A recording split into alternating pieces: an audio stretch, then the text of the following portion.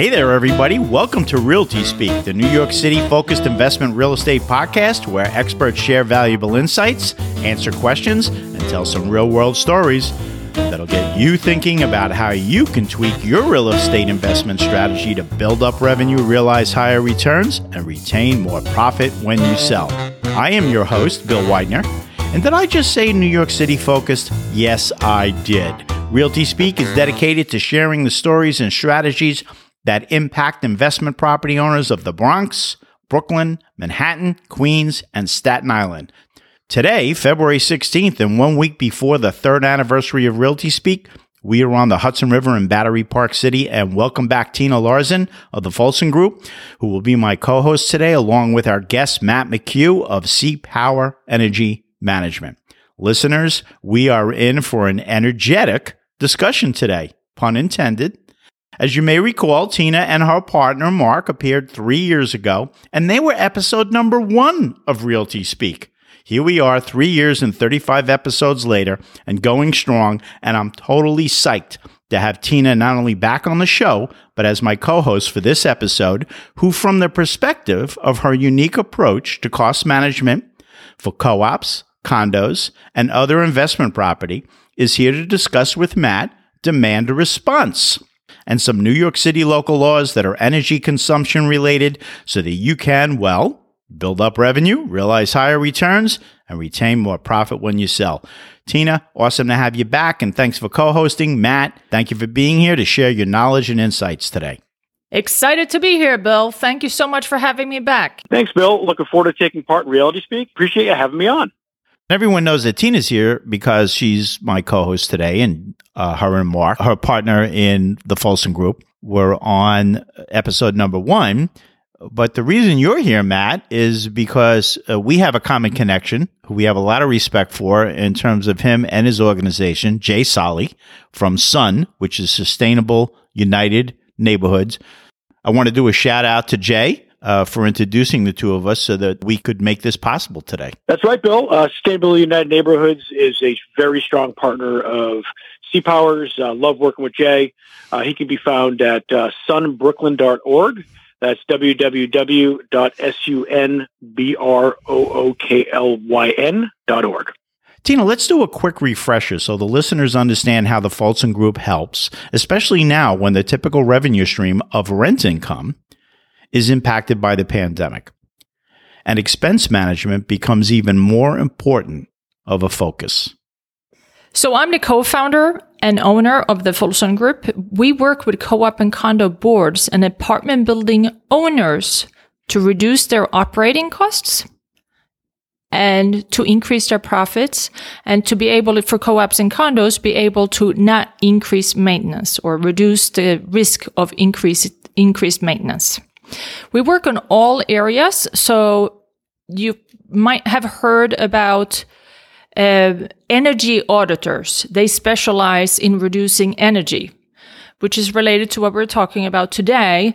But we look at all expense line items. We will look at all the different revenues coming in. So it can be like laundry contracts, and then it's operating expenses, and that is not limited. I mean, energy is a big part of that, but it's not only energy, it's also water, insurance, as small expenses, as small as telephone and exterminating services, and larger ones like elevator service contracts. And then it's all the different project upgrades for the building.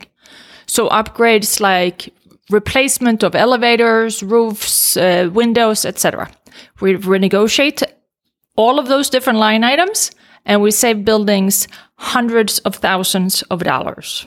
And when it comes to line items, I don't think people realize how many there are. Give an example of what you typically see when you're going in and you're looking at the budget of a co-op or a condo or the expense line items of an investment property.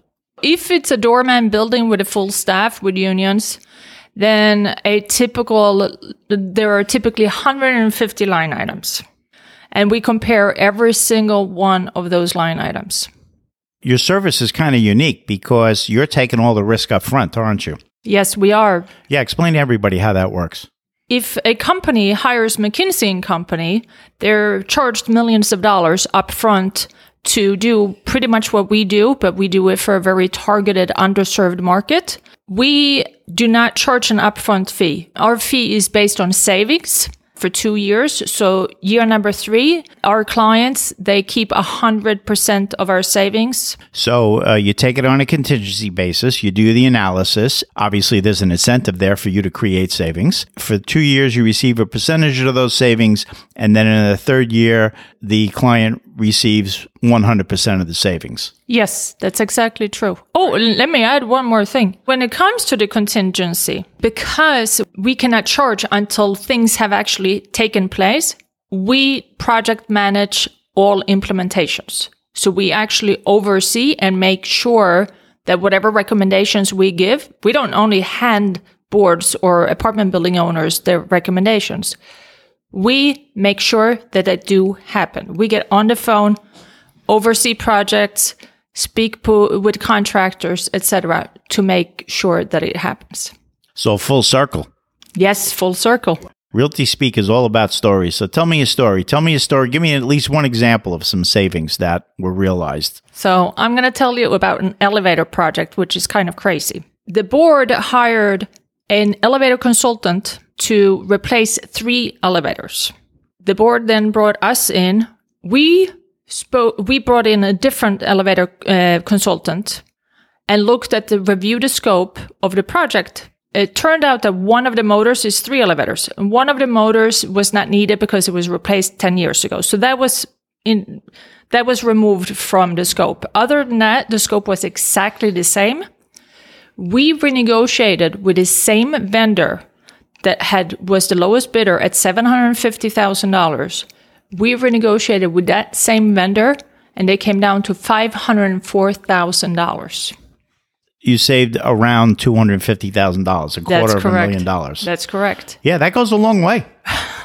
30%. I mean, that's just unbelievable. Yeah. All right. And then obviously you got a portion of that savings, and I'm sure they were very happy to share it with you. Yes. Love it. But enough about me. Matt, that brings me to my first question about demand response. What is it? When was it established? And why? But first, tell us about yourself and CPower Energy Management. Thanks, Dana.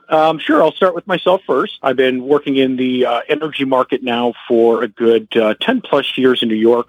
Prior to my work in the energy space, I worked in IT, Fortune 500 companies, working for Oracle Corporation, the world's largest software provider, and EMC Corporation, which was at one point the world's largest technology storage provider. When I moved down to New York in 2008, that's when I got into the real estate world and energy efficiency. I was employee number 4 of a startup by the name of Code Green Solutions. And that was back in 2010, and spent 7 years there. And I was able to build that firm up with my colleagues, so about 40 strong, and was able to win roughly about 30% of the New York real estate space in square footage perspective for our sustainability work, which meant LEED certification, Energy Star benchmarking, ASHRAE Level 2 energy audits, Local Law 87 compliance, and things of that nature, which really helped build our business for the Class A and Class B market in New York City. I moved from there to CPower, and that will actually allow me to answer 2 questions with one answer, which is what is demand response? Fortunately, working with CPower, CPower is the patriarch of demand response. Started roughly 20 years ago under the name of Consolidated Power Lines, and the company really got its root in demand response in working with the power generators, so Con Edison of the world, and working with the end users, which are these Class A, Class B properties. And really where CPower is, we kind of sit in the middle of that. And the power generation, they roughly account for close to about 90% of the megawatts used within New York. The energy users, similar to that, they account for about 90% of that. Where demand response fits is that, things aren't always perfect. A plant may go down. a transmission line may go down. So in the event that that happens, CPower, a demand response company, kind of steps in line and works with the end user, which is some of these Class A properties, Class B properties, to have them shed load when needed. So that shedding of energy load allows for the grid to rebalance and assure that what energy is needed goes to the correct areas that is needed. And by doing that, provides resiliency and grid continuity to assure that there's no brownouts or blackouts.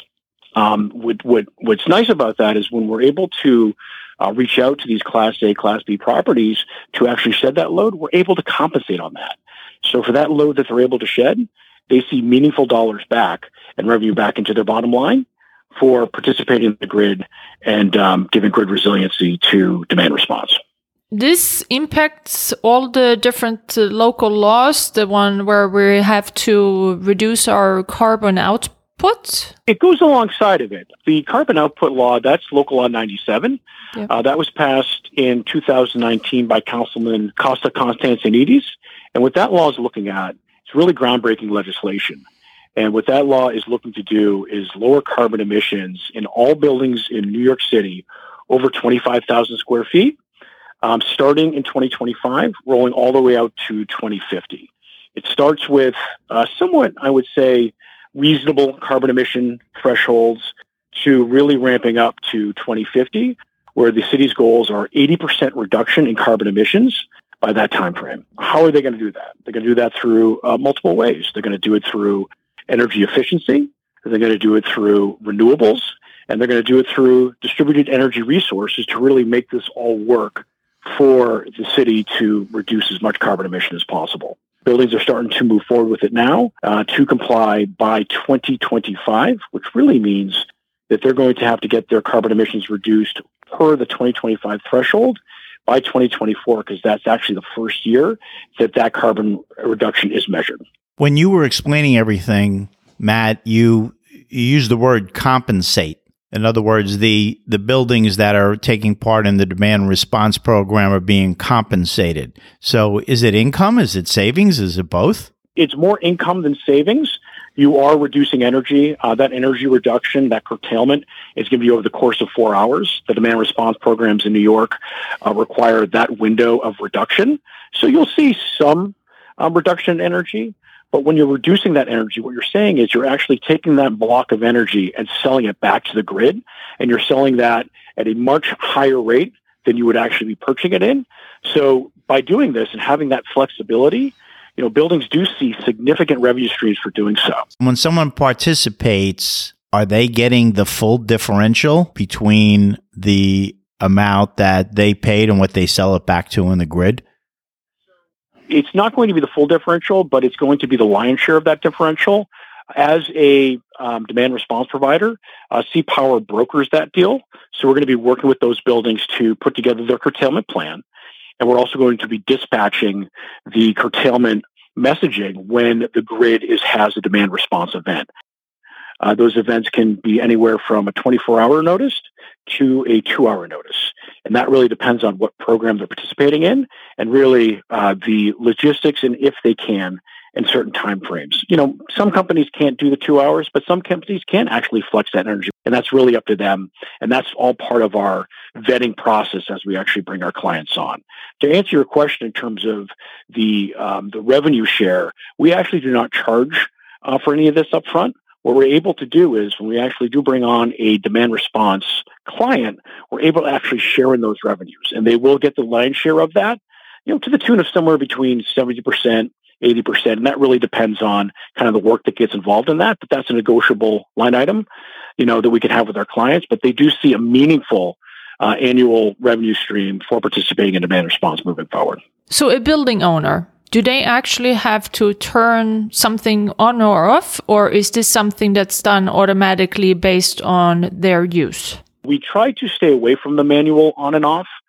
That's how things were done, maybe 10 years ago, when we'd ask for a demand response call, people would go up and possibly turn off a air conditioning system or things of that nature. But as automation has advanced, we're actually able to do automated demand response calls where we have a tool called CPower Link that will integrate with an open API application programmer interface with a BMS system, a building management system, where we can actually have a call from CPower through our CPower Link tool into a building management system to say, these are going to be your set points. This is the reduction that we need to curtail the meaningful kilowatts or megawatts in a building for them to hit their curtailment goal to be rewarded the demand response revenues for that building. Ultimately, we want to get to automation. And as new automating companies are actually coming online with more efficient, less expensive building control systems, we're starting to see a major adoption to demand response moving forward, where we're once seen as a Class A type solution and type revenue stream can now come to smaller Class A, higher Class Bs who are now being able to automate through smart building infrastructure their demand response calls. Define two things for our listeners, Matt. Class A, smaller Class A, Class B. What category of real estate are you talking about when you say that? Yeah, let's take a step back and what that means.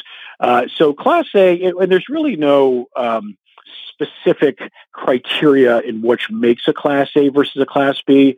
This is really more realtor speak, but to really kind of give you the high level of that, a Class A building is going to want to be one of your marquee trophy buildings, buildings on Avenue of the Americas or on Fifth Ave, that house law firms, banking, IT companies, and really high rent and / high amenity type buildings are really looking at your Class A's. Some of those owners are going to be your RXRs, your Boston Properties, your SL Greens, where Class B is really more your side streets, the East 26th Street, the West 39th Street, those smaller buildings, somewhere around 100,000 square feet to 50,000 square feet, maybe about 250,000 square feet, somewhere around those lines with less amenities, maybe a doorman, maybe not. Typically not a walk-up. They'll have one elevator, but that's about it. A little less kind of shiny. That's kind of the overall sense of what a Class A and Class B is. That's a definition from that point. Matt, when it comes to these classes, so we typically work with older buildings only because how much can you mess up when they're an A building and they are already LEED certified, or if they're a newer building. So for older buildings, we're much more successful in helping them. So is that a Class B building? Older infrastructure does kind of relate to that. Also, too, I think from an energy perspective, the Class A buildings are going to have more central plants, so big chillers, maybe some cogen plants, some big boilers, really kind of developing at a central level where all the energy goes to and where all the heating and cooling goes to in a property. Whereas Class Bs, you're really looking more at a federated HVAC systems, where you're really looking at package units for each floor or each tenant, which really makes it kind of tougher to automate. It's actually easier to control your energy at a central plant level, at a building management system level. So they kind of had it from that component where we were able to have our calls out to those chief engineers to say, we're going to have to reduce your building by 500 kilowatts. Can you do that in the matter of 24 hours for the next day on that demand response call? Those chief engineers would say, yes, we can. We're actually going to do our setbacks to our BMS system and take that accordingly. They would pre-cool the building. If it was a cool day, if it was electric heating, they'd preheat the building just to assure that comfort level would stay the same over the course of those 4 hours and get that done. That's how it was once done. Now, with the advent of more efficient building management systems, we're working with firms now that are able to do kind of one central control point and really federate those package units into one BMS, cheaper and more efficient BMS system. So when buildings are called to do demand response, these Class B buildings with these federated HVAC systems can now federate based on the smart building technology to reduce load and participate in demand response and make meaningful money doing so. And what is a federated, what did you say? Federated package system? What is that? Unfederated. So that would just be a thermostat for one package unit. And that thermostat would be used by the tenant And that tenant really has free reign over all of that, where they could say, okay, I like it cold here, so we could actually have this set at 65 degrees, and look at that at every single floor of a Class B building, typically 12 to 14 floors. You're really looking at kind of a mishmash of, warm versus cold, and it's really hard to control all of that temperature based on, you have lack of control. It's a resourceless, controlless building, based on the nature of it. And really it's at the hands of the tenants themselves. Now, moving forward, as you're looking at things like Local Law 97, building owners are saying, oh gosh, we're going to have to really reduce our carbon emissions by putting controls into these buildings. So we're really taking the ownership away from the tenants to control their energy and really putting it back onto a BMS system to assure that these buildings are running optimally throughout the year. What you're saying is something that's federated is kind of put together into one building management system, BMS. Correct. So where you have it all broken down by floor and different thermostats and maybe multiple heating plants or cooling plants, these controls then allow you to, as you say, federate it, bring it together.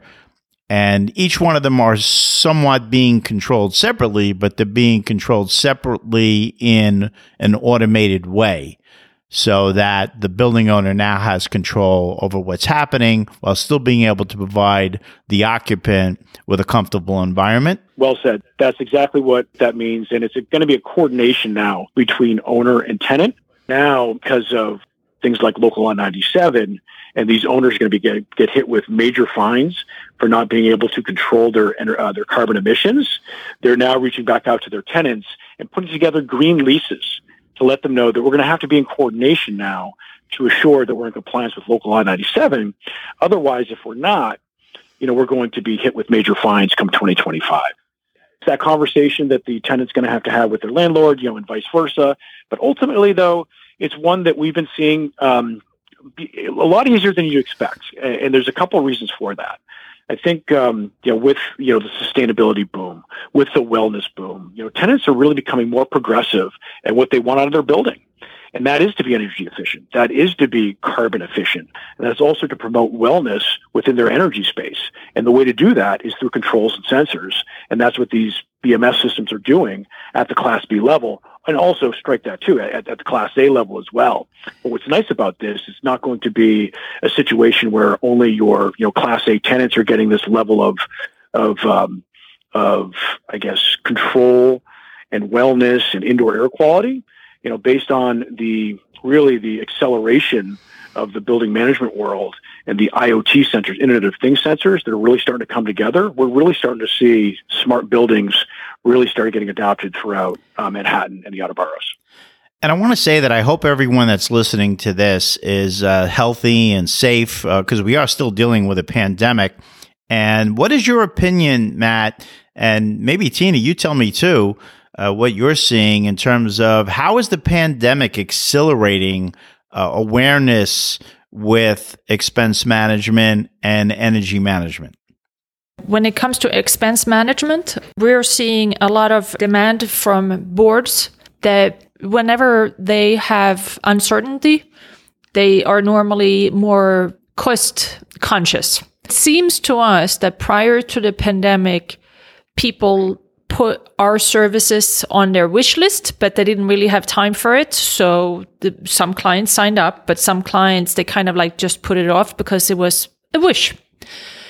And the pandemic has really made our services more urgent. And we think that might be because of uncertainty, that they're uncertain about incomes and expenses and where we're going. And Local Law 97, they're worried about getting fined. And the Energy Star grade, they all have Ds, and they're all unhappy about that. The grades. Which local law is that? The grades is number 33.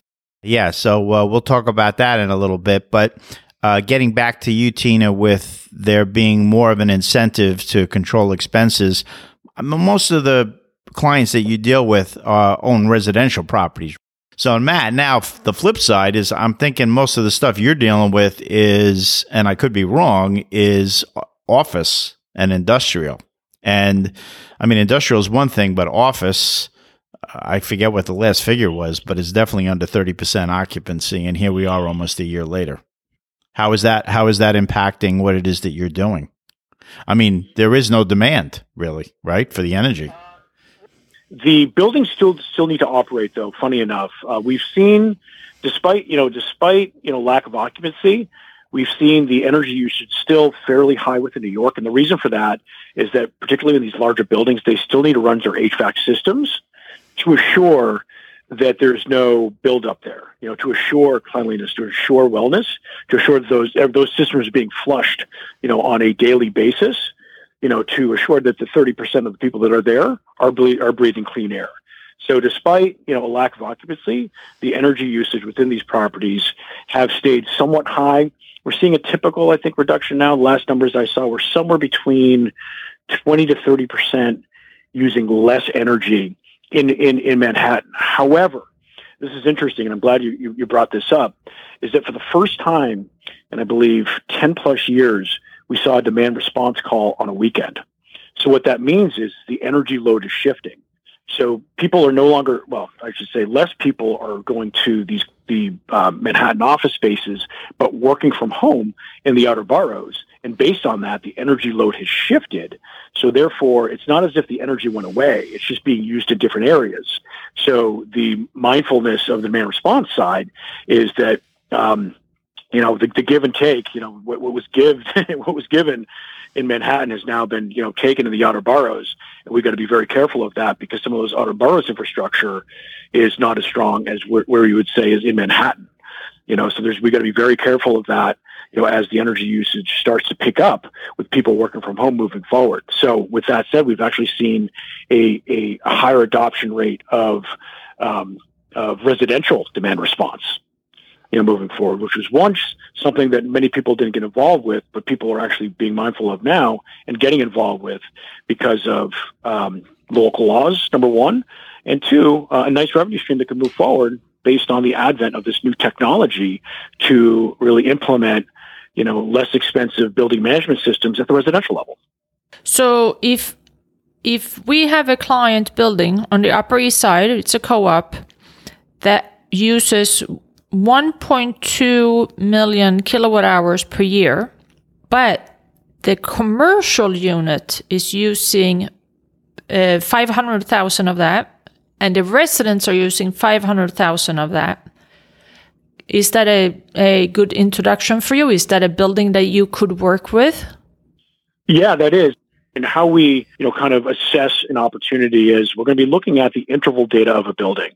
And this is really how the grid, the New York Independent Service Operators, the ISO, as we call it, looks at, kind of the grid stability and where that building is in terms of their usage. So we would look at the interval data that your building has, and that's 15-minute data that we get from Con Edison to see what your energy load profile is going to be. And we're going to take a look at that energy load profile at really when we're looking at the high demand response days. So in the summer between 4 and 8 p.m. And if it looks like there is enough to curtail there, we can actually put in, we will actually start doing that analysis and to see if the building does have the capability to curtail. Meaning can we shed 200 kW? Can we shed 300 kW over the course of, those 4 hours in the summer? And we can go from there. We'll work with, building operators, typically at the residential level. They either have an energy manager and or super, and we'll work with both of them to do so. And then we'll actually take a look at the smart building infrastructure, if they have it or not. If they don't, we work with a few vendors who do that smart building technologies for PTAC units, if we're looking at, electric cooling. And also we can even go as far as window units as well, just small modules that can help reduce by. Because what happens, people can leave for work, just leave their air conditioners on, just kind of set and forget it, and like coming back to a nice cool apartment. Can't blame them. I like doing that as well. But it's one of those situations where if I knew that my air conditioning was responsible for that brownout or blackout, of course I'd curtail. But I don't know when that's going to happen. We do, and we'll actually work with that smart building infrastructure to curtail when that's happening, curtail the load, to bring resiliency back to the grid, and help compensate moving forward on that demand response revenue for curtailing. Residential is an interesting an interesting group to work with based on there's so many different tenants. How we work with that is we'll work through the condo board and have an opt-in. And we'll say, okay, will we adding this device on your PTAC unit or on your window unit? And if you'd like to opt in for demand response, just say yes, and we'll pay you accordingly. I'm listening to all of this, and it sounds great. And I guess there are aspects of it from the owner's point of view, the investment property owner's point of view. These are things that I kind of have to do by a certain period of time, or I'm going to be fined for it. Like, it sounds like, yeah, there's savings in energy. There's a possible revenue stream from the demand response program, but all this equipment sounds like it's going to be expensive. Is the net result going to cost me as a property owner? We got to look at Con Edison and NYSERDA. They're actually giving incentives for all this work, and we'll have the demand response revenues pay for that device. So this is no out-of-pocket expense. I know what NYSERDA is. Explain to our listeners what NYSERDA is. NYSERDA is the New York State Energy and Research Development Authority. They are a public benefit company that works alongside Con Edison for the state of New York to assure that there's environmental and energy justice through the state of New York.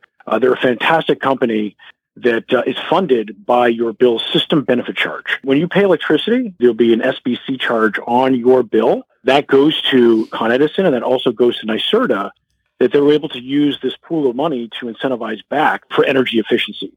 That's what NYSERDA does. It's a wonderful, wonderful organization who we work with quite a bit to assure that what we're doing aligns with their goals as well in developing a more resilient New York and a cleaner New York and a more energy efficient New York.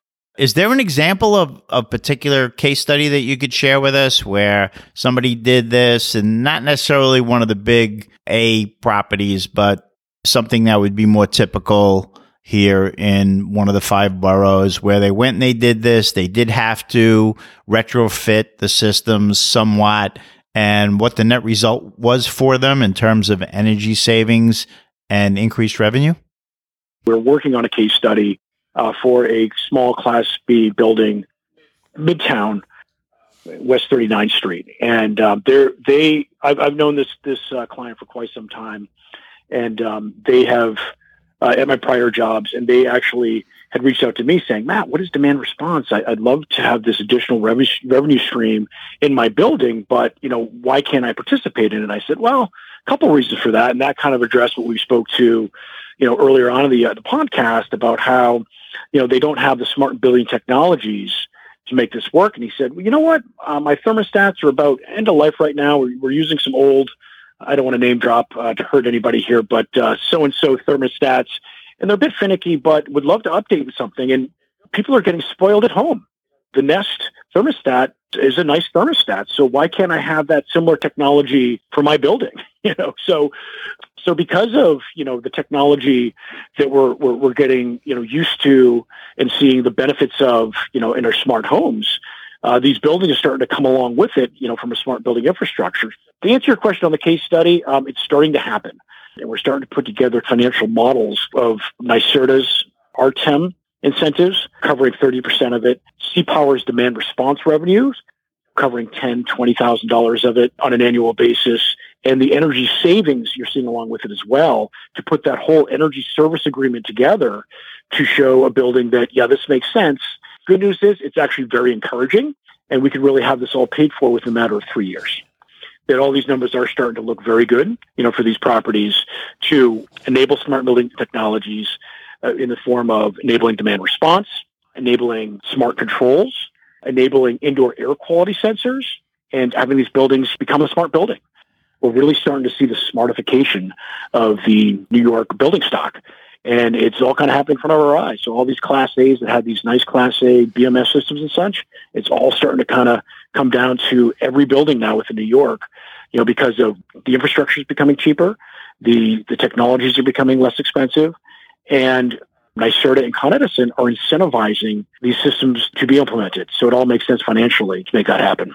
Well, I appreciate your transparency with regard to the case study in progress, and we look forward to the results of that. But based on what you described, it sounds like C-Power puts all this together for the client and shows them this is where we anticipate you being, a year from now, 2 years from now, 3 years from now.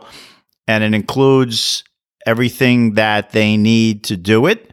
And it shows what the results will be. And then they can make an educated decision. Is that correct? I mean, are you handling all this for them? Yeah, we were talking about, demand response, which CPower obviously does, but it's really demand side energy management.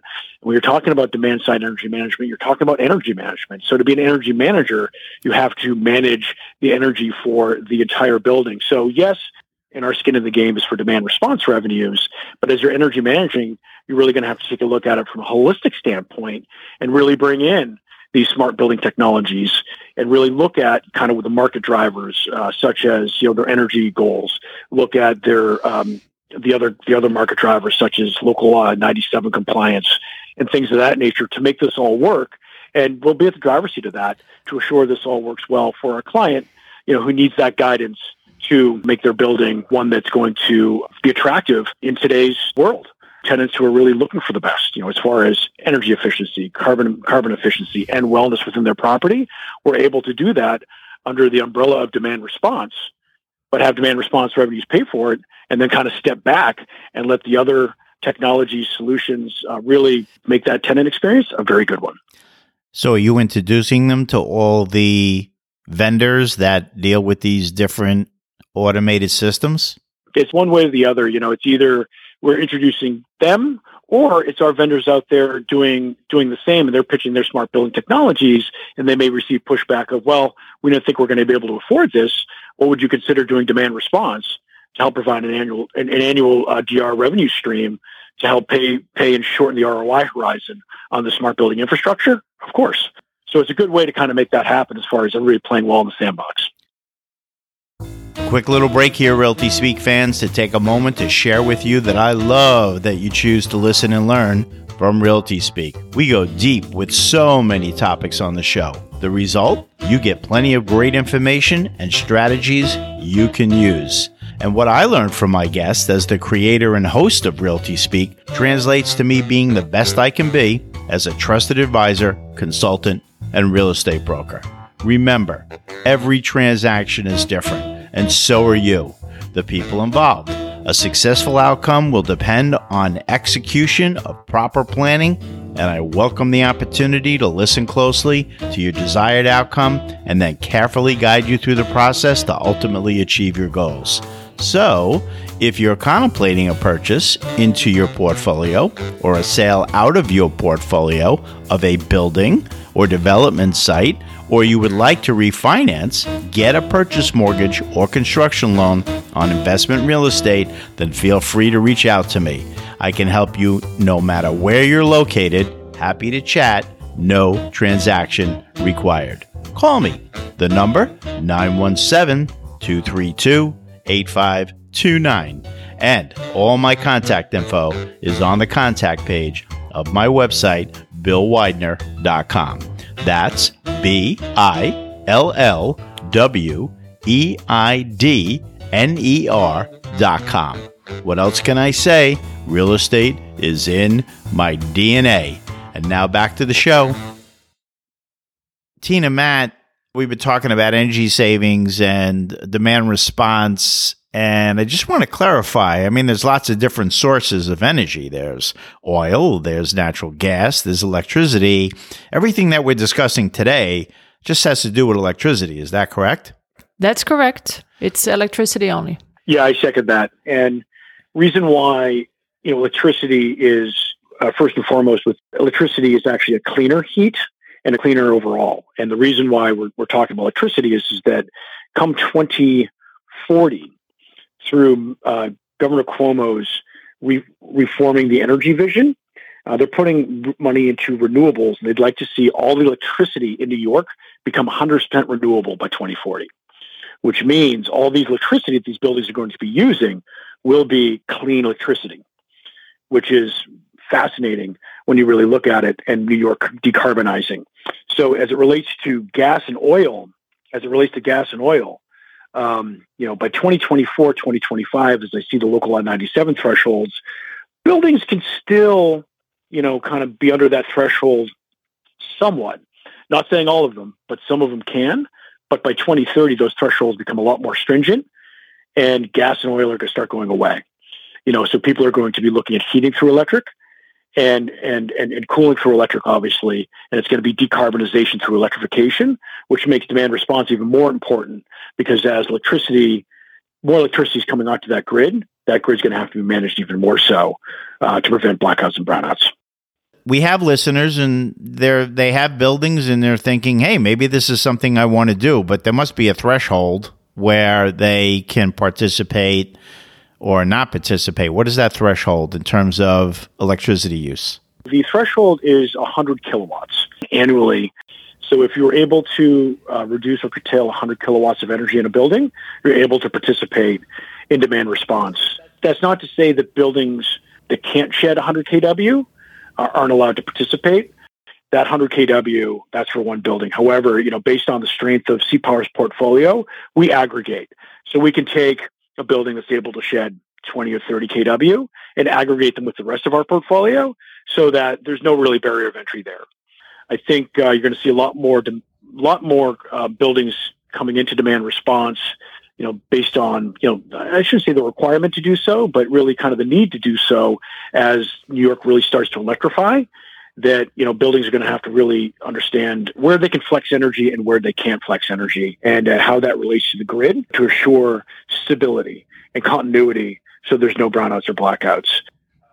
For example, that building that I talked about on West 39th Street, they're only shedding 30 to 40 kW per year. So that's not the 100 kW, but we're able to actually aggregate them within our portfolio of clients to obviously get well above 100 kW and to be able to shed that. And that 30 to 40 kW, could be somewhat meaningful. We're looking somewhere between 8 to 10,000 annually a year of a new revenue stream to come in. For a small building owner, an extra $10,000, certainly helps. Let me ask you this. If a building already has an ESCO, meaning they're not buying their electricity from Con Edison, they're buying it from a different supplier, is that fine? That has nothing to do with your side, right? We do work with ESCOs and suppliers to allow for the cheapest energy rate. And how we do that is actually through peak demand management. Peak demand management aligns with demand response. When the system peaks, when the New York grid peaks, that's going to be for 15 minutes for 1 point in the summer of that particular year. And what we do is we actually work with our clients along with demand response, but to call that time and when that's going to peak. We don't know when it's going to happen, but just based on our historical data and based on us looking at the grid and us looking at Con Edison and the grid in general, we can make a pretty good guess at when that's going to happen. So if that's going to be the case, and you'd actually like to participate in peak demand management, we'll give that building a call to say, we think that the system's going to peak around now, typically somewhere around 4 o'clock, July or August. And if you're able to do that, and you're actually able to shed and curtail that load, your capacity tag is actually a lot lower. And with a lower capacity tag, that means lower energy, because you're less of a threat to the grid based on that lowered energy. So you can actually take that capacity tag savings and put that back into your supply contract to have a cheaper supply contract. So that's actually how well we work with those ESCOs in terms of a nice 1-2 punch in lowering that energy spend for the client. Most of our clients, they're old buildings and they have steam heat. Can you still work with those buildings? I know exactly the buildings you're thinking of. It's just the one boiler, big boiler in the basement, and they have the radiators, and those radiators are cranked to 100%. Basically from November to March. Those buildings are really going to have to start looking at Local Law 97, because those are the most inefficient buildings. Matter of fact, there was a study done by one of the larger energy management firms in New York that I think the biggest chunk of buildings, that building market, are those medium-sized residential buildings in the outer boroughs. They're going to get hit hardest with Local Law 97. Electric heat's going to have to be put into those buildings some form or another, which could be very expensive. But when you're looking at that return on investment, you got to consider demand response in that as well. Because if you're heating by electric, you can actually participate in the winter in demand response. So you can actually put in that nice revenue stream. These pre-war buildings, albeit gorgeous, really well built, lived in one myself in Astoria for 7 years, does not have smart building infrastructure because they didn't need it. But now, based on boilers, having kind of crosshairs on them, not by 2025, but by 2030, there's going to have to be a considerable conversation that these condo boards are going to have of how are we going to get rid of this boiler and still heat the place. And that's going to be moving forward with electrified heat. New York State is putting billions of dollars towards this. NYSERDA is putting multi-million dollars towards this to have this all happen. And we're starting to see that adapt now. And matter of fact, we're actually working on a few projects in the city at this point, what the cost is going to be to electrify. And since it's electrified, you can actually now control that by smart thermostats and building management systems. So therefore, you can actually flex that energy in the summer when you're cooling and in the winter when you're heating to really earn demand response revenue all the way around. So we can really shorten that ROI horizon on that clean heat project for your buildings. So originally I was thinking, if a building had a boiler, it was either gas or oil, but you really enlightened us, both of you, Tina asking that question and Matt, you explaining that eventually it will have to be a reduction in the use of oil and gas to heat a building and an increase in the use of electricity. And then they'll be able to, of course, because they'll have the kilowatt threshold, participate in demand response. This is incredibly informative. I'm learning so much. I'm sure the listeners are too. I wanted to leave a little time just to maybe give an outline of the different energy consumption local laws in the city of New York. Either one of you, because I know you're both familiar with these. We have Local Law 97, which is the Climate Mobilization Act, and that's the one with the grades from A to D, is it, right? A to D? No, it's A to D, and then there's also an F if you didn't file. Oh, it's A to F. Oh, if you didn't file. Okay. So F for file, did not. Okay. All right. And then Good remember. Yeah. And then, I guess when they have a local law and you don't follow it, you get fined. So that's something that people need to take into consideration. But we're not going to get into the fine part of it. I think everyone knows that it's there and it's frustrating. And I hope that we can make this transition collectively in a way that is positive for everybody and that it doesn't cost a lot of money, because there are a lot of other challenges that property owners are dealing with right now, not only because of some of the laws that impacted residential rents back in 2019, the Housing Stability and Tenant Protection Act, and you probably hear me talk about that in every single episode that I do. I'm not a big fan of it. And also how the pandemic has exacerbated that. So these local laws do become burdensome.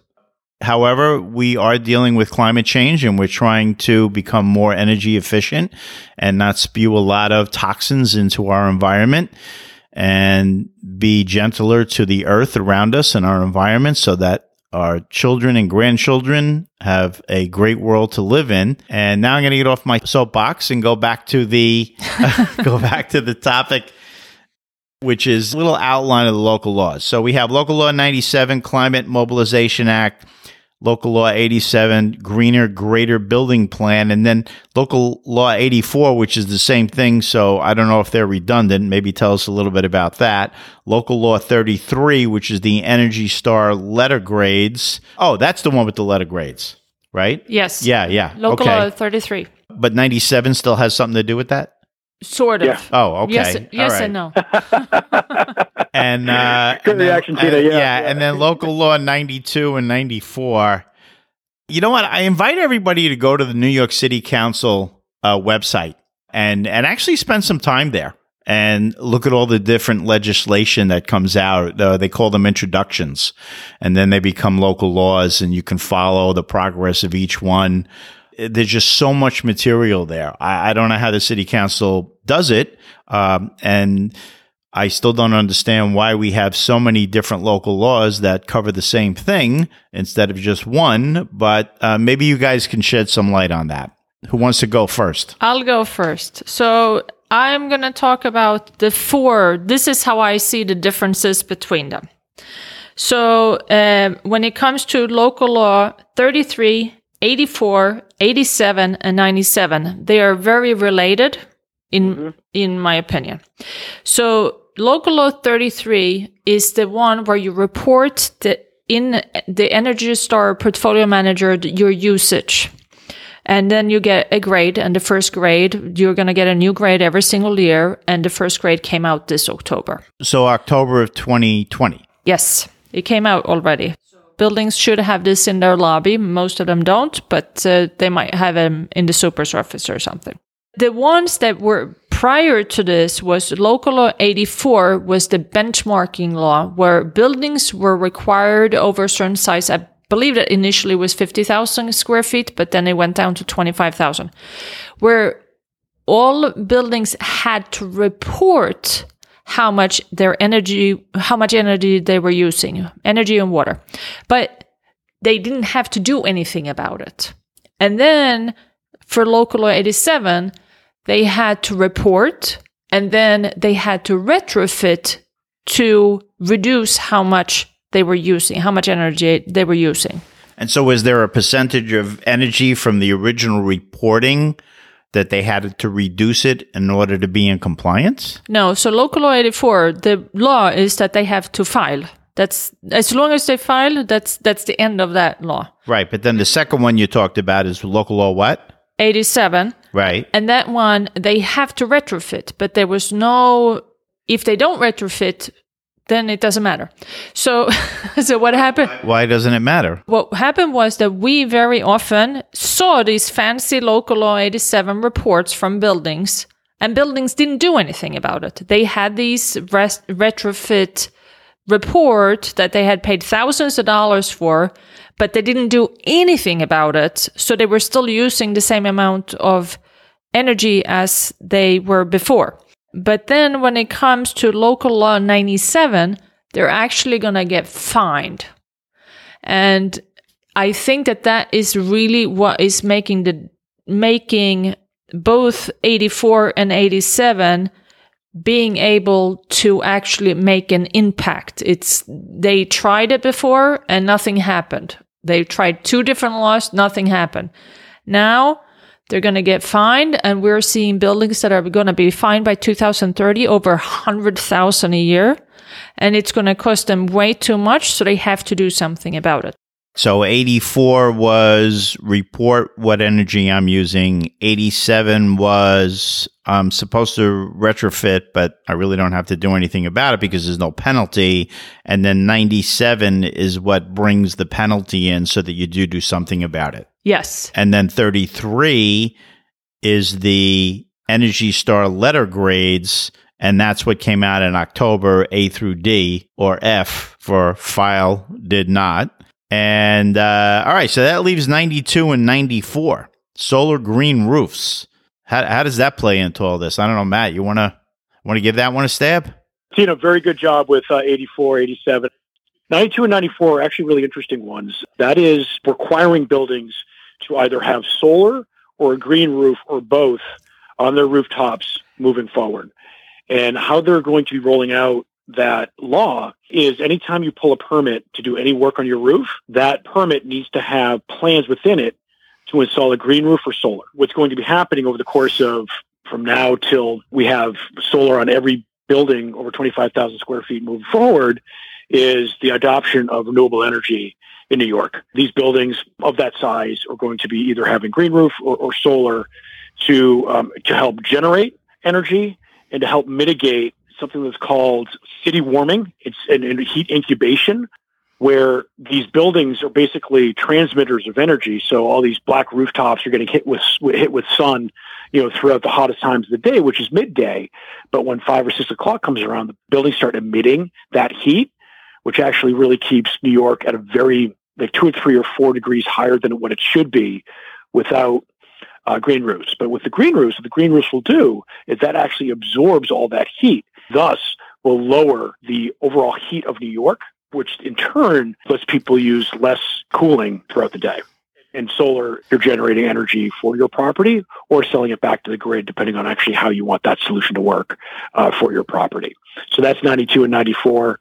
Look around in New York these days, take a look at the rooftops now. I think you're probably surprised at how many more solar you'll see than typically. 5 years from now, you're going to see a lot more solar on there, a lot more green roofs. that law is here to stay and can't move forward with any roof project without having something on there, whether that's being retiring, redoing the roof, what have you. You're going to have those two items, one or the two items on that roof to comply with 92 and 94. Thank you both. That was great. Now I understand, and I think our listeners understand at a greater level as well. And as our time together draws to a close, I actually have one more question for both of you before we go. Tina, I want you to go first, and then Matt, if you woke up tomorrow and something in the world of energy consumption changed, what do you wish that would be? I wish that being able to convert a building from being on an old boiler with a steam heating system and electrifying that building would be affordable. Because right now, that is not an option for all of our clients. It is something that is so cost prohibitive that they're never going to be able to do it, and they're going to be stuck with a D for the rest of their lives. Thank you, Tina. And Matt? Yeah, thank you, Tina. And following up to that, and on that, in that same vein, is that the construct of Local Law 97 as it stands now does have those, gas-fed and oil-fed boilers in the crosshairs. But agreeing with Tina that the price to do that retrofit is exorbitant, and a lot of these buildings can't do it from a price perspective, even with incentives and things of that nature. What I'd like is that the Department of Buildings really starts putting some more context around Local Law 97, and that discussion starts moving forward more so as people are willing to decarbonize. It's just a matter of having the feasibility of how they do it be more of a reality. So that's what I'd wish for. Thank you both. That was powerful. Pun intended again. So we had an energetic and powerful discussion today. And if our listeners want to get in touch with either one of you, Tina, how do people get in touch with you? They can call me at 917-648-8151 or go to my website and email me. And what's the website? www.thefolsongroup.com. And how do you spell Folson? Folson as in Nancy, group. All right, great. And Matt, how do people get in touch with Matthew McHugh? Sure, yeah. My cell phone is 646-627-6758. Thanks, Bill. That'll be in the show notes, Realty Speak fans, so you don't have to worry about writing it down. Just look in the show notes, either on the episode page of the website or in your favorite podcast app. Thank you, Matt. Thank you, Tina, for co-hosting. Thank you so much, Bill, for having me back. This was great, and so great to speak with you, Matt, too. Yeah, thank you, Bill, and thank you, Tina. Great conversation. Had a great time. And looking forward to doing it again. Well, there you have it. Everyone, thank you for listening. I look forward to you joining me for the next episode of Realty Speak, the New York City Focused podcast. Please subscribe. You can do so on the website. Just go to the podcast page on the website, and there is an opt-in option at the top of the page. Or search for Realty Speak on your favorite podcast app, like Podcast Republic, my fave on Android devices, or Apple Podcasts for an iPhone. Find it, open it, hit subscribe, and you're in. And please help Realty Speak grow by sharing the show with others. From the website player, just click share and choose your preferred social media platform. And of course, if you'd like to talk about purchasing, selling, or financing investment real estate, access past episodes, or just chat, you can contact me directly via the website at billweidner.com. That's BILLWEIDNER.com. And remember, it's not about us, but how we help you make the bottom line rise. Until next time.